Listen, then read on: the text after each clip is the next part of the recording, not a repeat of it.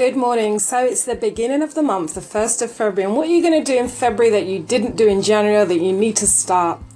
So I want to read you this. February 1st. He gives power to the weak, and to those who have no might, he increases strength. Isaiah 40:29. Now, researchers have found that most people perceive a hill to be steeper than it really is, especially if they're tired or carrying a heavy load. When asked to estimate the slope of a hill, test participants consistently misjudged it, thinking a 10-degree slant was about 30 degrees and rating a 5-degree slope as nearly as 20 degrees. When we're burdened and exhausted, we're tempted to sit down at the base of that difficult hill and just stay there, convinced that the grade is too steep for us. That is why we need the encouragement of God's word. It draws our attention to our untiring God, who knows our need. In his strength, we can conquer any difficult hill.